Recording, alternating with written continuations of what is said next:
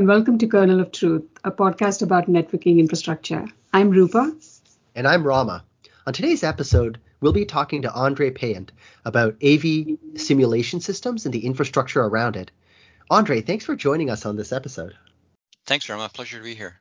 Andre, to start off, maybe we can start really simple. AV simulation and the infrastructure around it can be a complex topic very quickly. Can you just tell us the relationship between autonomous vehicles and autonomous vehicle simulation? And for you listeners out there, AV stands for autonomous vehicles. Sure, Rama. Good question. So, autonomous vehicles use powerful embedded computers with an array of sensors around it to perceive the world, the whole environment, and process that data to eventually control the vehicle, often with the use of artificial intelligence. On the other hand, autonomous vehicle simulation is essentially software and an infrastructure which replaces the vehicle and the surrounding environment with a simulated version, such that AI models can be trained and validated through hundreds or thousands of scenarios. One good example of this is NVIDIA's Drive Constellation simulation environment. So it's a data center solution which today comprises of two side-by-side servers. So the first server is the Drive Constellation simulator, which uses NVIDIA GPUs and drives some software to generate essentially the output of the world environment, such as camera sensors and radar sensors, LiDAR sensors. And in the other server, there's a Drive AGX Pegasus car computer, the same computer as we would use in a vehicle, which runs the AV stack and processes all of this data. The DriveSim software that runs on the simulator is a very complex and physically accurate simulation system that leverages our technologies in terms of GPU, or let's say NVIDIA RTX for ray tracing, for generating LiDAR and radar point clouds. We leverage our Omniverse technology to create kind of like a metaverse of all the sensors. And that's essentially an introduction of the technologies that we use at NVIDIA. Thanks, Andre, for that intro to AV simulation systems. Let's dig a little deeper into infrastructure requirements. I know you did mention servers and embedded systems and NVIDIA RTX and Omniverse. Can you tell us a little more about for example, the Drive Constellation infrastructure requirements?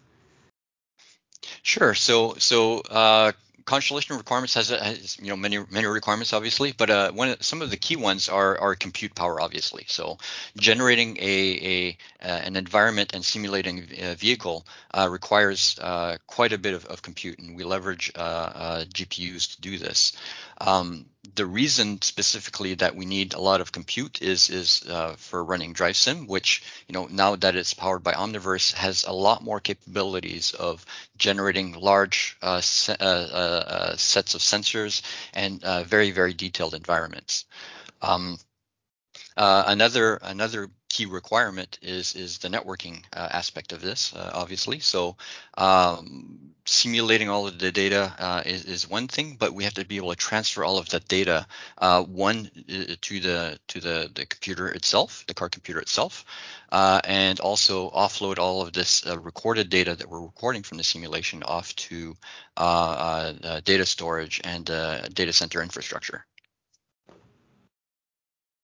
Now, maybe one thing I can add to that is that generally most of these simulation systems start off as a single system. Now, as we kind of mentioned a few times already, is we are seeing the need for much more compute going forward, especially with larger simulation environments and more complex systems. So this leads us to start investigating the use of distributed systems for running simulations. That's great, Andre. And just to clarify, when you talk about a single system versus a distributed system, you're essentially talking about a single server that's standalone and can connect anywhere versus multiple servers that have distributed workloads across them. Is that accurate? That's correct. Yes. Awesome. So distributed systems like that pose an inherent challenge compared to single systems, as a distributed system would require network connectivity to allow each of the nodes to communicate with each other. What are the challenges that come along from moving from a single system to a distributed system in your personal expertise specific to these, high compute workloads? Well, one of the main challenges is network connectivity, right, between all the different servers that create this distributed system, mainly because there is requirements for very high data bandwidth, simulating a world environment with multiple camera stream image streams from the cameras, lidar point clouds is very high bandwidth. So that's one aspect of it. Another aspect of it is the latency between all the different servers and the car computer has to be very low latency. Plus, in addition, there's time synchronization. Everything has to be synchronized between all the servers. In addition, your whole software infrastructure has to be designed in such a way that a simulation and the platform management has to be architectured in such a way that it can run on multiple servers rather than on one single system. Yeah, time synchronization is an important component in any distributed system.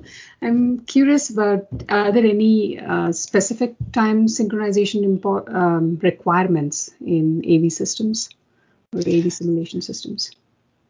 Sure. So time synchronization is important in simulation, especially in the case of a hardware in loop system, as it's known in the industry as a Hill system, where the actual vehicle hardware, let's say the car computer, is run attached to the simulator, running in real time.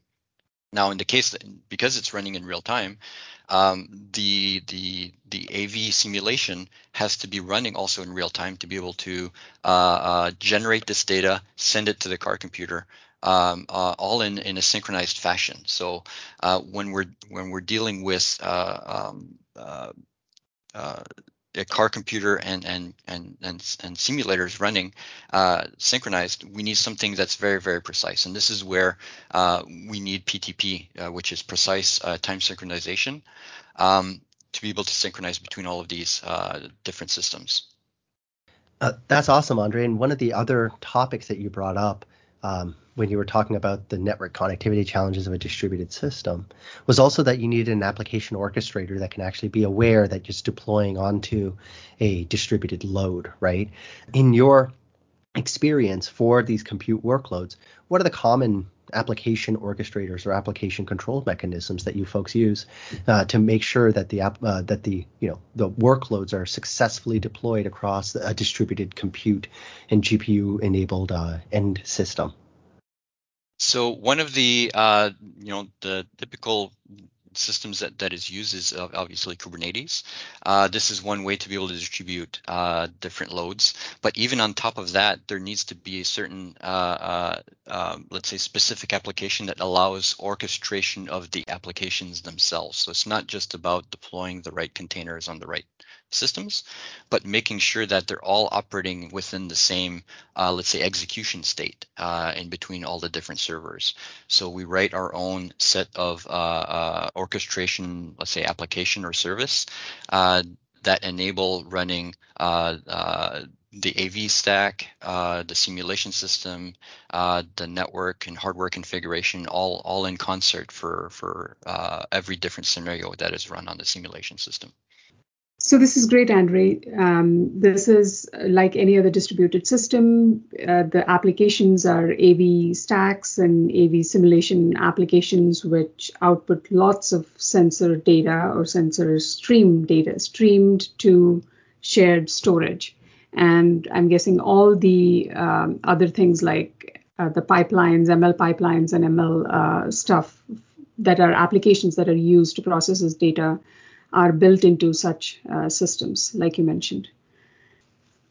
Yes, that's right. So from the storage perspective, one thing that's quite interesting is when a real-time simulation is running with super high bandwidth data, we can't just rely ultimately on data center storage due to the bandwidth, right? So in some cases we have to add in or let's say local storage within the hardware in the loop system, such that it can record all of this high bandwidth data from the simulation, from the AV stack, so all the sensor streams. So that can consume terabytes of data throughout a simulation, which is then at a later point after the simulation uploaded to central storage within the data center. Andre, thanks for that answer. As a last question, one thing I like asking our guests is to predict the future. What do you see as the future for virtual drive simulations here? That's a good question. So with advances in technology, we can now create simulations that were very difficult, if not impossible, to do just some years ago. So that trend will obviously continue.